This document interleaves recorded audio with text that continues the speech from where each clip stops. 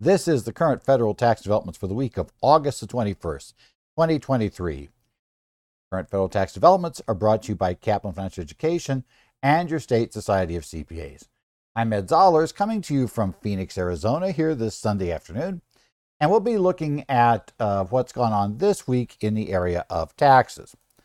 So this week we're looking at some limited relief that's likely coming for beneficial ownership reporting.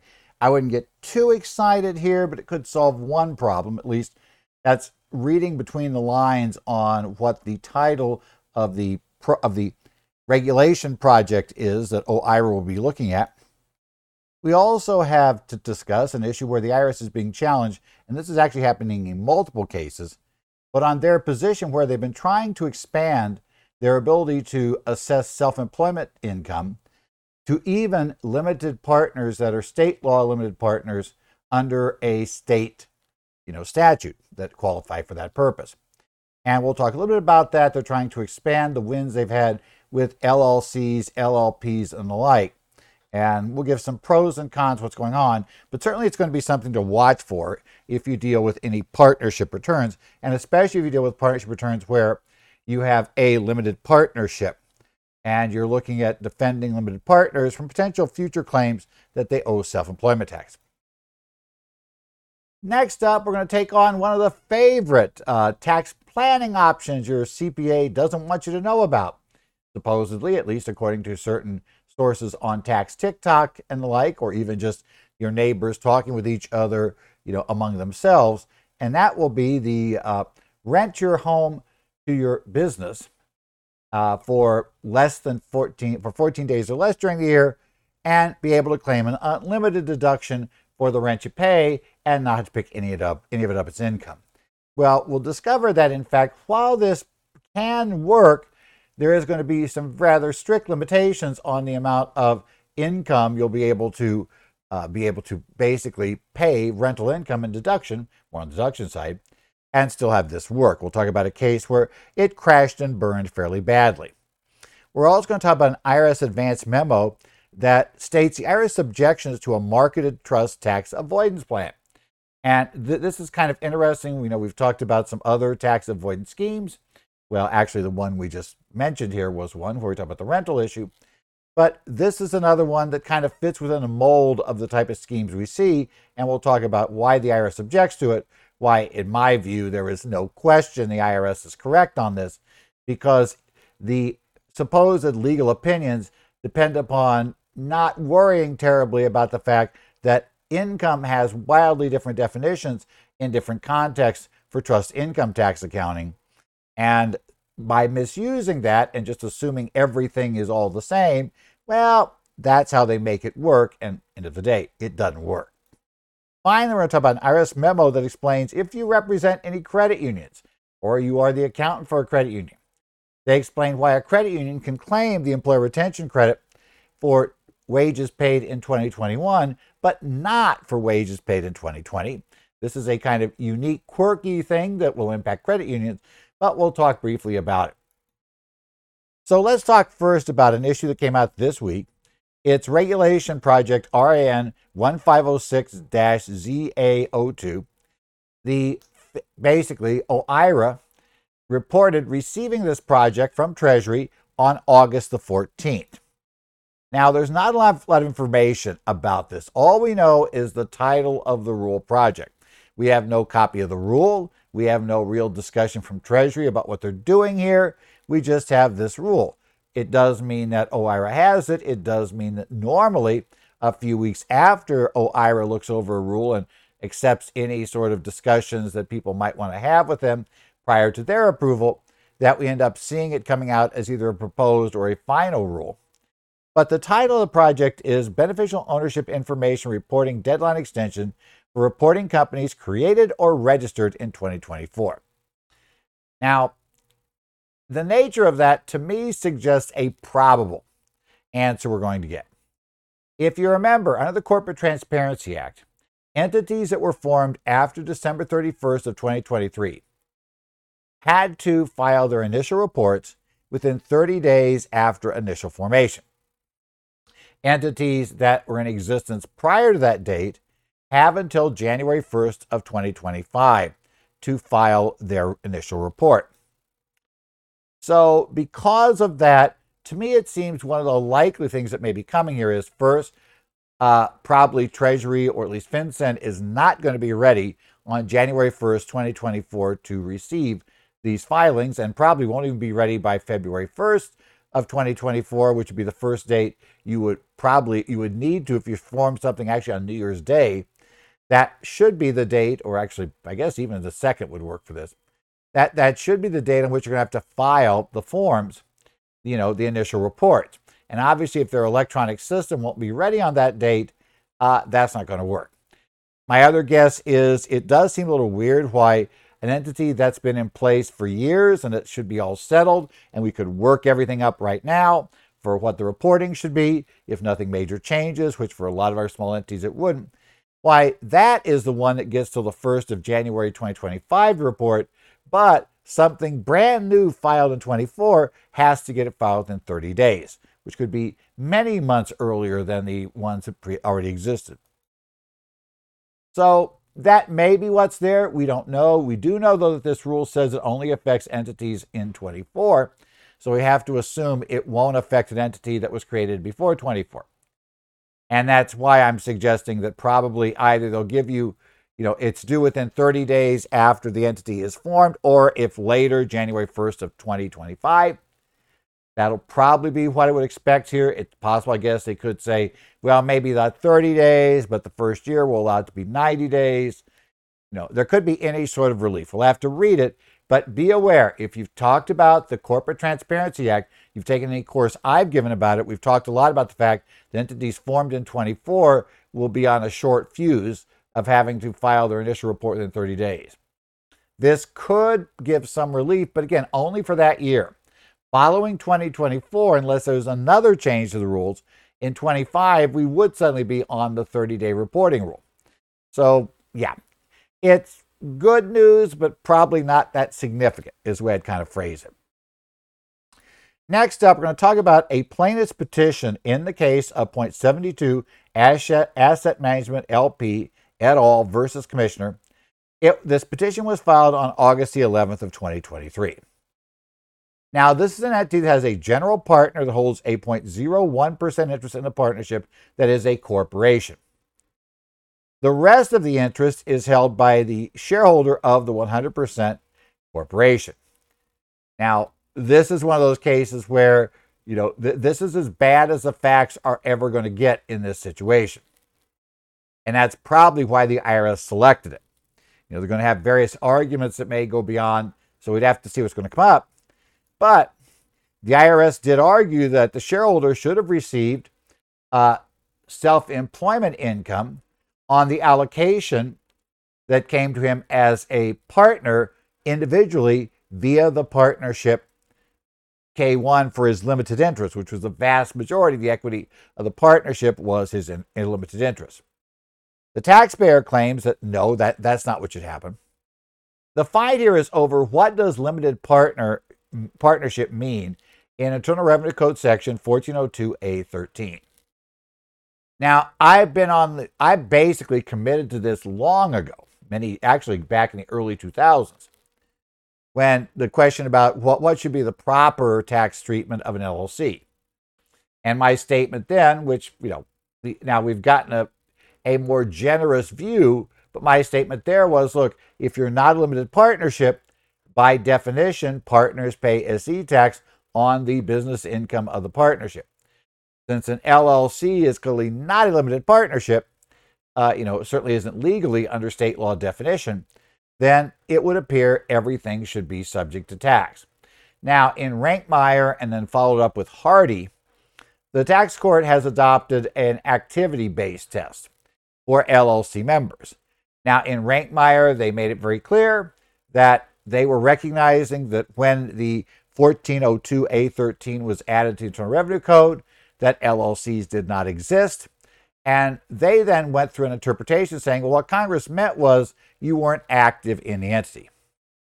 The IRS is trying to ride that line of active in the entity to now go back and even go after state law limited partners, assuming that in some form in this case, probably as president of the corporation that owns the general partnership interest, that this shareholder is active. And if we just test the shareholder's activity in the activities of the partnership, well, he's going to essentially be stuck with being subject to SE tax.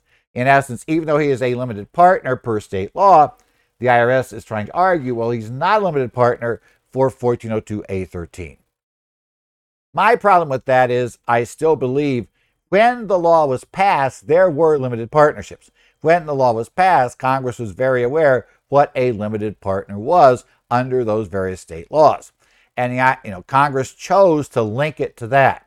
I don't think back when this was passed in the early 70s that anybody would have suggested that what Congress meant by this was not limited partner by looking at state law, but rather this weird sort of activity-based rule. So my own guess, I think the taxpayer should prevail, but I'm nervous because the fact pattern here is about as bad as you can get. And so I'm wondering if the courts will feel pressured that if they approve this, that would give everybody, carte blanche to go find a way to get out of a C tax if they're willing to form these sort of structures. And to be honest, probably it only works if we can have a bunch of corporate partners and the like. There's various things that could be messy in this. But in the event, keep your eye on this because it may open up some options. Next up, the Sinopoli case. Sinopoli versus Commissioner. Tax Court Memorandum Decision 2023-105. Decision came down on August the 14th. A popular, your accountant doesn't want you to know this or won't tell you this. Or your accountant doesn't know this. Your accountant is unaware because accountants only work for the IRS, etc., type of tax planning that gets popular on Tax TikTok, Facebook groups, Reddit, various other things on various Twitter locations, right? Or X, I guess we call it locations these days. Or is this theory of renting your home to your business, preferably a business that is an entity. Most of them at least realize that renting it to your Schedule C probably isn't going to work. And hint, no, it wouldn't.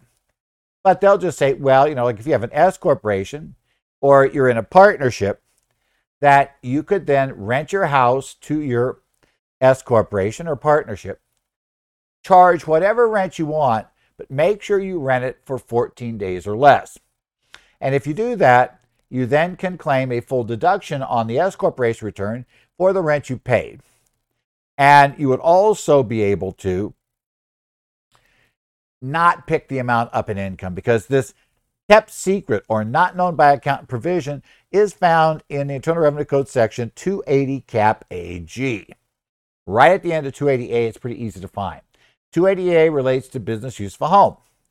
And that this is a vaguely related to the vacation home rule provision found in 280 Cap AG. By the way, 280 Cap A has the vacation home rule in it as well. So, in this case, notwithstanding any other provision of this section or section 183, which is the hobby loss rule, if a dwelling unit is used during the tax period by the taxpayer as a residence, and such dwelling unit is actually rented for less than 15 days during the taxable year, then no deductions will be allowed under this chapter because of the rental use of such dwelling. Well, okay, fine. So we can't claim any deductions. That might seem like bad news, except the income is totally ignored. Now, what's going to be proposed here is, as I said, we are going to simply rent our home to the business, normally for some sort of management meeting or retreat or whatever. So we're going to have 14 days during the year, and we're going to come up and charge a rent for that. And the theory is we get the full deduction on the business, and then we turn around and don't pick up any of it on our income tax return. Isn't this wonderful? Now, in this case, we have two physicians. They owned a Planet Fitness franchise held in an S corporation in Louisiana. Right. Now, they indicated that they had normally held meetings And before they started doing this rent the home, they said, well, they'd often hold those meetings in the Planet Fitness building they had, or at the hospital, whatever. They would meet and discuss the business activities. Well, at some point, they decided, hey, we should use our homes, right? So we're going to have a monthly meeting in each shareholder's home. There are 2 shareholders, so that would say, in essence, 2 meetings a month. And we're going to pay them rent, at least for some of the months, that was based on the common area, square footage available in the house, times the per square foot cost of rental space for meetings in the area they were in. So, okay.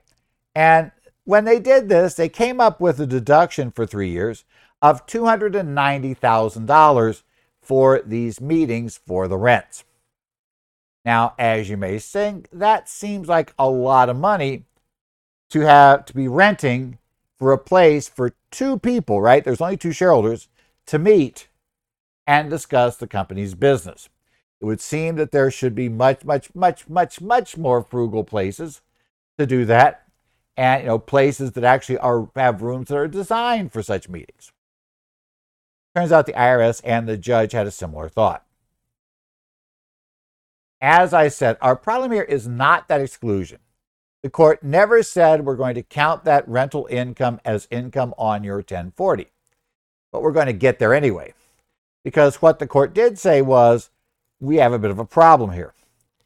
First thing is, the court notes, whenever a price for something is between related parties, the courts are always going to be highly skeptical of the price negotiated, because this really isn't an arm's length negotiation between 2 unrelated parties. It is unlikely, I think we can be very clear, that these doctors would have actually paid any other third party over those 3 years $290,000 to hold 2 meetings per month of 2 people. Probably wouldn't do that. So, they're a bit skeptical. And the expense must meet the ordinary necessary test, and you must provide proof of a business purpose. Okay, so what did the judge say? First thing they noted was that at best they could only document a single meeting for each month. So even though they were paying both doctors, even though obviously by paying both doctors, that got you 28 meetings, they're saying first thing is we can't even find, or I should say get you 24 meetings. They're saying, look, we can't even find 12. We barely have found 12. There are monthly meetings that you're showing somewhat, but you never really showed us any month when you had more than 1 meeting. So there's your first problem. Now, the IRS agent had gone out and went to the hotels in the area and found that, on average, if you wanted to rent meeting space that could hold 500 to 1,000 people in it, you could get that from the hotels in the area for $500 a day. It should be pretty clear that a meeting space for 500 people should be more than adequate no matter what these guys were doing in their 2-person meeting, right? It's that's, if it could hold 500 people, it's going to easily accommodate 2 people to be in that room. So because the IRS proposed the 500, the court went ahead and accepted it, but they're saying that was more than generous. The court implied strongly that they think, why would you buy a 500-person room, right? Most hotels have like small boardroom type areas where you could rent a room that maybe had space for 8 people or something of that sort. A little conference room, which would seem to work also just as well. You don't need all the big space for 500 people room. So in any event, though, he said, we're going to allow that because we only have 2 owners. And he said, there is no way it required the entire common area space of a home, right? Common area space being essentially the space aside from bathrooms and that sort of personal area. Bedrooms and bathrooms in the bedrooms. So, for all the other living areas, kitchen area, all those other things that are general purpose, said, no, you don't need that much space. So we're not going to take your, cost per square foot of the meeting rooms, we're going to take the cost of meeting room. Because all you need is a meeting room. You do not need the entire space that is a home. There's no reason why the business needs that much area. Again, as there's only the two owners, we're just going to kind of live with that. Now, what does this tell us? First thing is, be careful. There are legitimate ways to make use of this, but they're difficult. And you have to be very, very careful. And certainly, you don't get carte blanche to set the price. Probably, to be honest, the way the judge wrote here, I would think more likely is you'd go to local hotels and see what it would cost to rent their smallest meeting space, their boardrooms, and things like that. And so maybe you can get a couple $100 a month. And while that'll be tax-free, it's the question is it going to be worth the bother? You have to document these meetings, have them in the home, be sure you document you had them there. Is it really going to be worth that level of bother to get this going? And then the other problem is, it's going to be piddling, right? You can't just pull off whatever number you want, and you got to keep records, right? We need records to show the meetings actually occurred. And that's something that they weren't really doing. So again, in this case, we actually have a plan that works, but the amount of benefits you can probably get from holding a meeting in there, considering that you could rent meeting space very cheaply from various other parties, it's probably going to be so limited in benefit that no one will care. But, we talked about that. Well, let's go for a bigger tax shelter now. And this one has basically no support whatsoever. This is IRS Advance Memorandum 2023-006. It was issued on August the 18th. Now, it deals with and there might be the term copyrighted in front of this too, and they mention that. We see that sometimes. Otherwise known as the non-grant or irrevocable complex discretionary spendthrift trust. And this is something promoters are pushing out there as a way to avoid paying tax on income generated by various assets that you may own. Right? They're going to say, and this will go. Now, these materials are being distributed by attorneys, accountants, enrolled agents, and unlicensed tax advisors.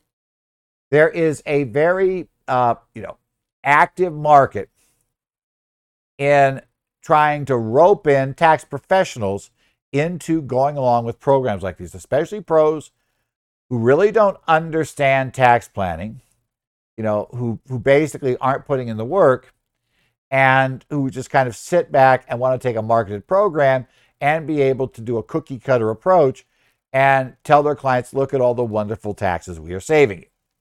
Now, my first kind of takeaway from that is, why in the world are they sharing this with you? If it's really something that's so easy, somebody that dumb could do it, right? If this really worked, why didn't you figure it out? And if you answer that question honestly, that, I don't know anything about it, then how do you know this works? I trust the promoter. Why would you trust the promoter? The promoter is only going to get paid if they do this. That's normally the structure here. For instance, they would be the trustee. They would have some structure in here. The promoter is going to get paid only if this goes through. And as we know from a lot of cases, the courts are not going to accept reasonable reliance on advice, nor do I expect the IRS to accept that you reasonably relied upon the advice of the promoter when preparing the individual's tax return. But hey, nevertheless, that's where we stand, and that's how these things run. Now, this claims to be a magic system that will eliminate tax on income generated by various assets by first selling those assets to the trust, right? And then having it pay out income that we will treat as corpus, and magically that will cause the income to disappear from anyone's tax return. And that magic has apparently been overlooked by tax professionals for decades. It was sitting right in front of our eyes and we missed it. Or we didn't. And reality is we didn't miss it. Rather, This is just a lot of smoke and mirrors. We're playing magic here. This is a magic act. The old Wizard of Oz, don't pay attention to the man behind the curtain. This is where we're going to go. We're going to find out that they start giving all of these references that sound authoritative, but they absolutely don't want you looking beyond the exact thing they cite, because if you did, especially the key section that they rely most on for this thing, if you just kept reading to the next subsection, you'd have gotten your clue as to what's wrong with this whole thing. Okay, let's talk about the programs. And the first thing we have to talk about here is something. I taught a course on income taxation of trusts and estates on Friday. It actually was the last course in person at the Arizona Society of CPAs Learning Center they've been in for a number of years. The lease is up. The tenant, or I should say the landlord, wants to redevelop the building into, I believe, multifamily housing, is a rumor I've heard from various people. If that's whatever the case is, though, it's pretty obvious they're cleaning out the building because they have virtually no tenants left. And yeah, they're not renewing leases. So anyway, they've got to clear out here. Their lease is over. They will be in a new location by the middle of September. But in that course, I dealt with the types of income and the definition. Be very careful. As 643B makes clear, there are multiple references and types of income. And there is a wildly different type of income that is not taxable income, gross income, anything of that sort, wildly different. Whenever in those provisions of the code, it just refers to income, right? Income without a modifier in the code, or the IRS will call it accounting income. You'll find it in their various texts. You'll find it in the publications. You'll find it in the instructions. Accounting income simply means the same thing as 643B tells us the income without a modifier means.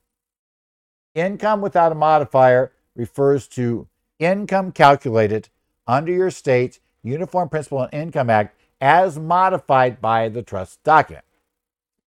And that's generally going to be true. So when your trust document says we're going to pay out income to the surviving spouse for life, what they are referring to, what those documents refer to, is the legal definition of income.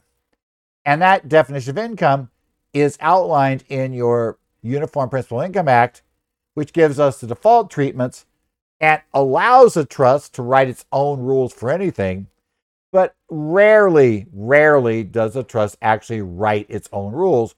Or if it does, it only does a one or two limited couple of rules it will write its own rules for. But that income has nothing directly to do with taxes except if you have a simple trust. Remember, a simple trust requires its income to be distributed currently, and you have no distributions in excess of that income, and you have effectively no charitable beneficiaries. So in that case, you're a simple trust this year. Well, your income distribution deduction on Form 1041 is going to be limited to the amount that you're required to pay out, which is the income of the trust computed under the Principal and Income Act, or unless there are modifications in your trust document to change various steps in that, or distributable net income, right? Whichever one of the two is lower. Now, DNI is going to come in the second, but it's involved here. So this talks about income. And income under the Uniform Principal and Income Act, trust accounting always boils down to whether a receipt represents an item of principal or income. It's a little broader than that because when you receive an asset, that's considered to be principal. So there are other cases, but normally it's just a pure cash basis structure, right? And everything goes into principal and income. And really that's used to classify the assets you're still holding. Are you holding any assets on the balance sheet that represent income? Which income goes to the income interest holder. It may be a mandatory interest, or maybe the trustee has discretion, but they're only allowed to send income to this one party at their discretion. Gross income is a tax definition. Section 61 tells us income from all sources, right, except as otherwise provided in the law, is considered to be gross income for income tax purposes, becoming our starting point. Taxable income is defined also in the code.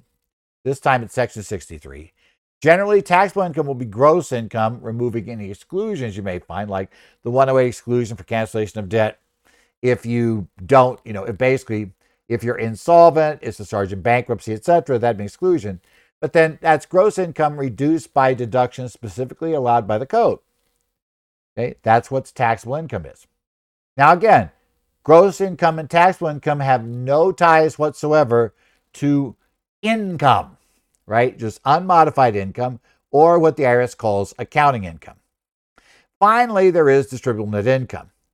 DNI is a modified version of accounting income. A modified version of taxable income. And that's used to determine what's the most that you could claim as a distribution deduction. What is income that it will be deemed distributed by the code as being part of, whatever the distribution will be allowed? What is that number? And then we simply compare it to the amount of actual distributions or required distributions, and your income distribution deduction will be the lesser of those two. But if something is not taxed to the beneficiaries, right, it's going to end up being taxed to the trust. So DNI really serves primarily as a mechanism that determines whether we keep the income whether we have to keep some income in the trust and treat that as taxed at the trust level at those high brackets, or whether it will be deemed to go out to the beneficiary and will be able to be taxed at the beneficiary's level. So that's what DNI is. Right? Those are the purposes are these. As I note, these are not the same. But this particular promotion is going to play on the fact that a lot of people in tax have no idea about what these differences are, what's going on here. Why? Because I don't know about you, but I had absolutely zero training in trust in my undergraduate tax courses. Right? I had zero trust training, and I was talking with someone, who formerly used to set up programs, including Master in Tax program, and he admitted that even with a Master's in Tax program, it's very likely you'll get through it with virtually no discussion of trust and trust tax accounting. So essentially, we end up doing 1041s, but we have no clue how to do them because we've never had the actual formal training. You've had formal training most likely in how to do an individual return before you got out of college. And you had formal training on doing a corporate return before you got out of college. And maybe even to a certain extent, a partnership or S Corp return were mentioned. But what was never mentioned was a trust return, the 1041. That's where we get into trouble. Now, what they claim is that a trustee can designate any income as an extraordinary dividend. And this is covered by section 643A4, which states that if the trustee basically properly allocates an extraordinary dividend to corpus, right, then it will be excluded from DNI. Now, they're going to use that to say, oh, that means it's not taxable. No, that's not what it means. Right? And if you look at 643A itself at the very beginning, it tells you that flat out. It is only used to divide the income between that which the beneficiaries will pick up based on distributions they've received and that which the trust has to pay tax on at the trust level. That is the entire purpose of DNI. It absolutely does not determine if a particular item is taxable, meaning that nobody will pay the tax on. That in essence, nobody pays tax on this particular item because it's not taxable. But again, they don't pay much attention to that. Such items and capital gain allocable to corpus are excluded from DNI under 643A, right? Then they take, as I said, the absolutely unsupported by any authority provision that because it's not in DNI, it's not taxed to anyone. That is flat out wrong. That is so wrong. Anybody with a background in trust will immediately say, that's not how it works. It's not anywhere like it works. That is a total misunderstanding of trust income concepts. Trust income and taxable and tax income concepts that are related to trust. Those are very, very different concepts. Now, honestly, what this tells us is either the promoter knows he's lying, but figures he can bluff you into not paying any attention, or the the promoter is an idiot and has no clue how trusts work. Neither one is a very good sign for going out there and just blindly following their advice, right? It's a problem either way. At this point, all the wheels come off, right? Your client's position has just fallen apart. I make a reference on the slide. If you're an F1 fan, you may remember a famous picture of Sebastian Buemi at the 2010 Formula One Chinese Grand Prix, where he's driving down a straight. He goes to hit the brakes because there's a corner coming up, right? And hey, race car, standard family sedan, you're approaching a sharp turn. You slow down, right? You got to hit the brakes. As he hit the brakes, literally both front tires, not tires, just tires, wheels, both front wheels just go away entirely. They come flying off the car and just go wide off to the sides. And Sebastian has a problem because last time I checked, there really was nothing in the manual about what do you do about steering when both wheels decide to separate themselves from the car. Luckily, Sebastian was not injured. Luckily, there was a nice big gravel trap in front of him. So it got him, everything worked fine for Sebastian. But for your client, let's imagine that rather that nice big open gravel trap that he ran into and slowly came to a stop, rather than that, and he did have a little bit of barrier on one side that he scraped along. Rather, there is an absolute concrete wall right there at the corner. And that's what your client's going to crash into. By the way, if you want to see Sebastian Buemi's 2010 F1 Chinese Grand Prix, I have a link in the materials you can download. Actually, we'll let you go watch that. I can't put it on here because of rights, but F1 has it up there. Formula One has it available. They still have it on YouTube. You can go watch it. And it is interesting to watch. And you have to kind of say, I wonder what it's like, oh man, I don't even want to think about what would happen going 25 miles an hour if I put the brakes on my car and and both wheels just decided to separate at that instant and go bye. Bye. We're gone. Yeah, it's like, okay. There really was no driver's training for that one. I don't remember in driver's ed they ever told us what to do if both wheels go off, the front wheels disappear. Now, this memo notes that 643A and B both indicate taxable income is not the same as DNI. And DNI does not determine taxable income. Whether something is or isn't in DNI, it does not determine whether something is taxable. It merely serves on a limit on the deduction where the trust can take part of its net income and have it be picked up by the beneficiaries. So all it does is determine where we're going to pick up this income, but not whether somebody's going to pick it up. Somebody's picking it up and paying tax on it, right? This is a clear hope that you don't know what you're doing and you'll accept this, right? That's how it works. Now, the income doesn't have tax for the beneficiaries. It's going to be the trust itself that pays the tax, right? That's going to be the key.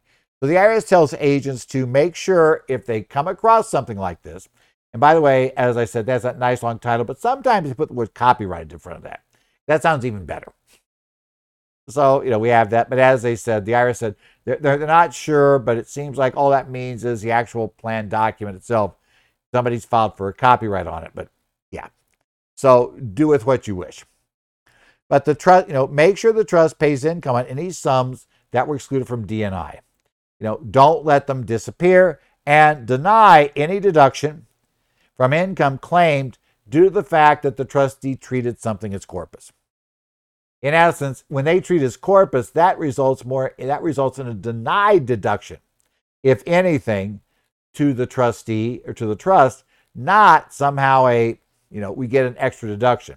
Quite a few of the packages sent out with this will inform the person that's that decided to buy this off-the-shelf tax planning package that they should, put this on the 1041 as a miscellaneous deduction, general purpose deduction above the line with some sort of note that it represents, this particular exclusion, cross-referencing 643.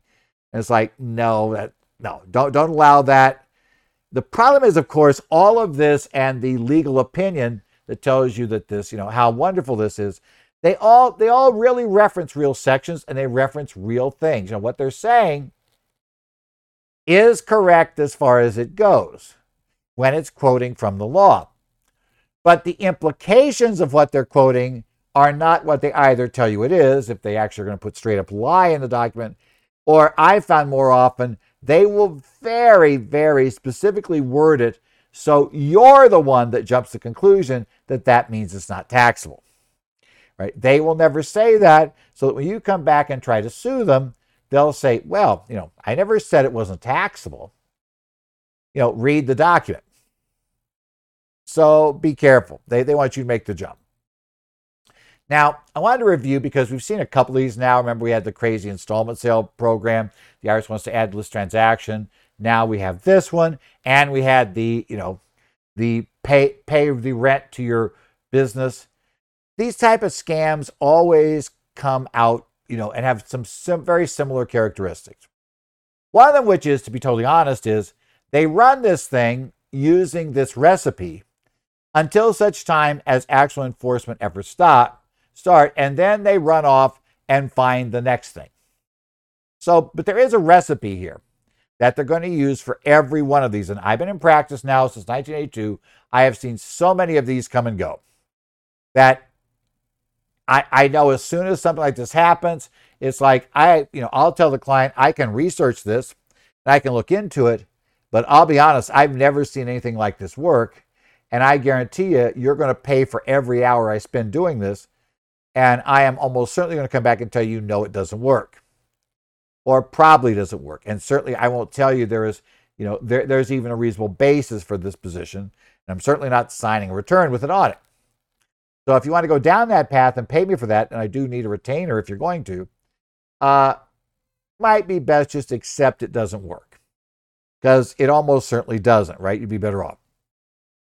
Now, what the scammer will do is grab some obscure provision of the IRC that the scammer is sure many advisors aren't fully up to speed on. So trust income is an obvious thing that people don't understand, because most of us have had little or no training in trust accounting, and use that knowing that we can basically now use confusion over that and not be at much of a risk that any of our marks or the mark's advisors, and maybe and sometimes the CPA and attorney or the mark itself trying to get them to market this to their clients, that they're not going to be able to recognize that this is garbage, right? That none of this holds water as soon as you realize where to look. And as I said, anybody with a trust background would immediately go, that doesn't work. And it doesn't work, and would even know where to go look to see why it doesn't work. But since most people don't have training in trust, they have no idea where to look. They have no idea what to do. So they're being spoon-fed by the promoter this supposed legal opinion, right? They may also put a non-disclosure agreement on the document to prevent the party any taxpayer consults from seeking assistance. So they'll give it to the taxpayer. They'll say, well, yeah, here it is. Well, I got to run this by my tax guy. We're saying, well, we can only let you do that because this is proprietary if your tax guy signs an agreement that he or she will not disclose this to anybody else, right? So basically set that up and try to limit. It's also done that way, to be totally honest.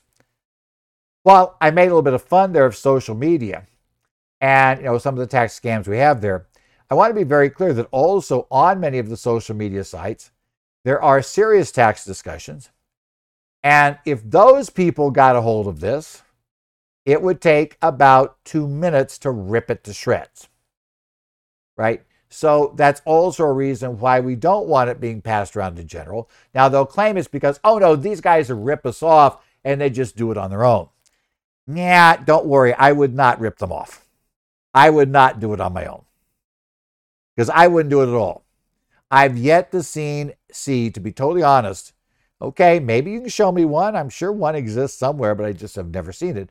I have never seen a tax planning program that came with this whole non-disclosure agreement that did not seem to exist primarily to protect the plan from scrutiny by skeptical advisors. That seemed to be its, or I should say, competent advisors who would rip it to shreds. Right? It's just like, it's convenient. Yes, I know you say you spent all this time working on this and you'd be ripped off. Well, maybe you would by other scammers who want to rip you off. But, that's not the main reason. It's just a helpful side effect. Yeah, that's there. But your main reason is to keep people from, doing that sort of thing. It's kind of like, Apple's paying out their awards now for the lawsuits because it was discovered that they slowed down iPhones generally. When a new iPhone came out, they would slow down a lot of them with new versions of iOS. The theory being that, well, oh, my phone's so slow. There's a brand fancy new iPhone. I'll go buy that. Well, Apple claims it was being done to prevent the batteries from people from having their phones shut down as the batteries got overstressed, as they got older, etc. But they never told anybody they were doing that. And it did have the wonderful side effect of getting people to decide their phones must be too old now and going out and spending, these days, up to nearly $2,000 on their new iPhone. So, yeah, again, it just has a nice side effect. I happen to believe, and I'm a cynic here, and I do buy Apple products, but I'm a cynic, and I happen to believe that far too often we see these things Apple does that just have a really nice economic benefit for Apple, that I happen to believe that's really the goal. They find things with economic benefit, and then they try to wrap some high-sounding theory around it. Well, here we're going to try to wrap this whole theory around it of saying, oh, no, we can't show it to anybody to protect our commercial interest. That's not really the point. The tax scam textbook, as we said, the tax advantage of the advisor's imposter syndrome comes into play. If the mark does, because they're going to say you should seek your tax advice, etc., they'll always, and then they're going to claim with liability, well, it's a tax advisor's fault. They're going to go after the imposter syndrome that many of us have. And there are two ways people react to imposter syndrome, right? That feeling deep down that I don't really know this, right? I don't know I'm really competent.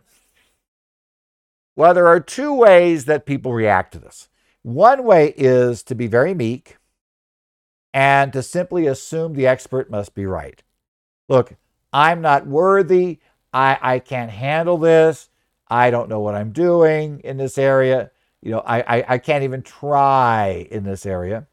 So I'm just going to assume that they're right because they have this nice, fancy legal opinion. And man, if I say it doesn't work, I'm going to be arguing with their attorney. And no.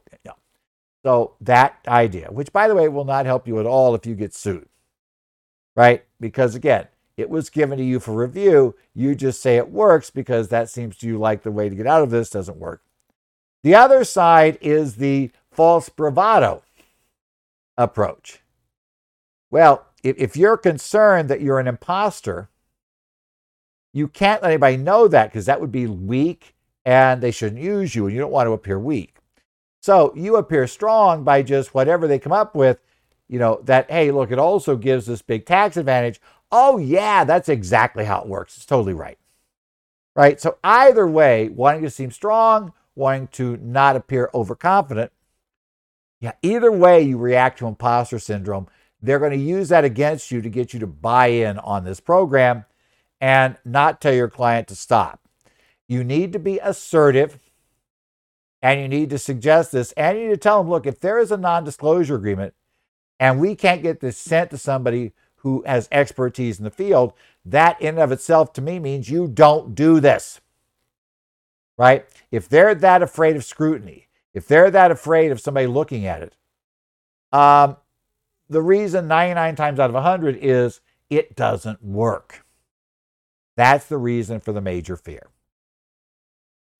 Finally, let's talk about the issues coming up here with the Employee Retention Tax Credit. And this deals with credit unions. And this is unique and it's quick, but credit unions can claim the Employee Retention Credit on 2021 but not 2020 wages if they otherwise qualify. This is Chief Counsel Advice 2023-33001, issued on August 18th. Now, the IRS issued a specialized ruling dealing with credit unions and the Employee Retention Tax Credit. Right?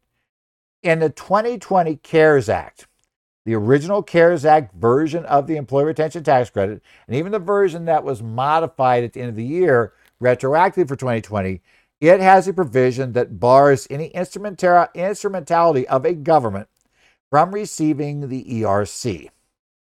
The IRS has in this advice and analysis that says, look, credit unions meet the test as instrumentality of the U.S. government under Revenue Ruling 57-128 and the fact that they're established with the protection of federal law under federal statutes create credit unions. That's where they've come from. So they override any state regulation. Essentially, they are now credit unions. They're a federal entity. Because of that, they're an instrumentality of the federal government, and because of that, they could get no employee retention credit for 2020. However, at the end of 2020, we ended up getting the Taxpayer Certainty and Disaster Tax Relief Act of 2020, along with a number of others in the year-end package, right? That made a revision of the CARES Act. It extended the CARES Act into 21. The new 21 version of the CARES Act picked up basically the mods they made to the 2020 version, which is allow people that took PPP loans to take it out now, expand the number of expenses that will qualify for the PPP, so which also has an indirect impact on the ERC. But then they also made other modifications that only applied beginning in 21. And that included a rule that said entities described in IRC Section 501c1 that are exempt under Section 501a from tax can receive the ERC for quarter 1 and quarter 2. They did not make this apply retroactively to 20, but it did apply to the first and second quarter. Don't ask me why, they just did it. That's how they did it. Credit unions are entities that are described in IRC Section 501c1 and that are exempt from tax under 501a. Okay? Credit unions meet those requirements, so they're able to claim the ERC for quarter 1 and quarter 2 of 2021. Then Congress came along and passed the American Rescue Plan Act that codified the COVID ERC, now finally put it into a revenue code for the first time, and extended it to the third and fourth quarter with this same revision. Now, while eventually the fourth quarter version was modified so only a recovery startup business could get it, a credit union could be a recovery startup business. And so if a credit union otherwise qualifies based on full, partial suspension, reduction in revenue for the third quarter, then it can, claim it from those wages in quarter 3. If it's a recovery startup business, it could claim it on wages paid in quarter 4 up to $50,000 worth of credit, because that's how the law works there. So if you have credit unions you work with, if you have credit unions that, or maybe your clients, maybe you work for a credit union and you work with them in a tax department, this is how this works. Or payroll department, this is how these work. This has been the Current Federal Tax Developments for the week of August the 21st, 2023. Current Federal Tax Developments are brought to you by Capital Financial Education and your state society of CPAs. I'm sitting here in Phoenix. We're watching to see if we get any sort of rain. I know that the hurricane is running to the west of us through Southern California. But by the way, I know it says it hits Arizona, which it is in the far west along the Colorado River, but it doesn't end up coming near Phoenix. So we're getting clouds thrown off from it. We're getting moisture thrown off from it, but we're not getting the hurricane. So it may impact Vegas a bit more. It may impact Kingman. That's more up in the area it's going. It's going more up the Colorado River, which we had one a few years ago that came in the Gulf of California and actually went up the Colorado River, and we thought it was going to turn toward Phoenix, never did. It went and clobbered Vegas. So we look to have the same issue here. Remember, you can send me email questions, I should say, at edzollers@currentfederaltaxdevelopments.com. I do follow the Connect sites for the Arizona, Minnesota, New Jersey, and Washington Society CPAs. and Illinois, I should say. And as well, I also keep an eye on the discussion group hosted by the Idaho Society of CPAs. So if you're a member of one of those societies, you can go ahead and post something. If I see something I think I can help with, I'll try to reply. Otherwise, we will see you here next week as we get to the last week in August. Can you believe we're getting there? We're going to be coming up close to the first drop dead deadline for pass-throughs. We are within a month of that day now, well within a month of that day now. So make sure your partnerships and S-Corps are getting ready. But we'll talk to you next week with more current federal tax developments.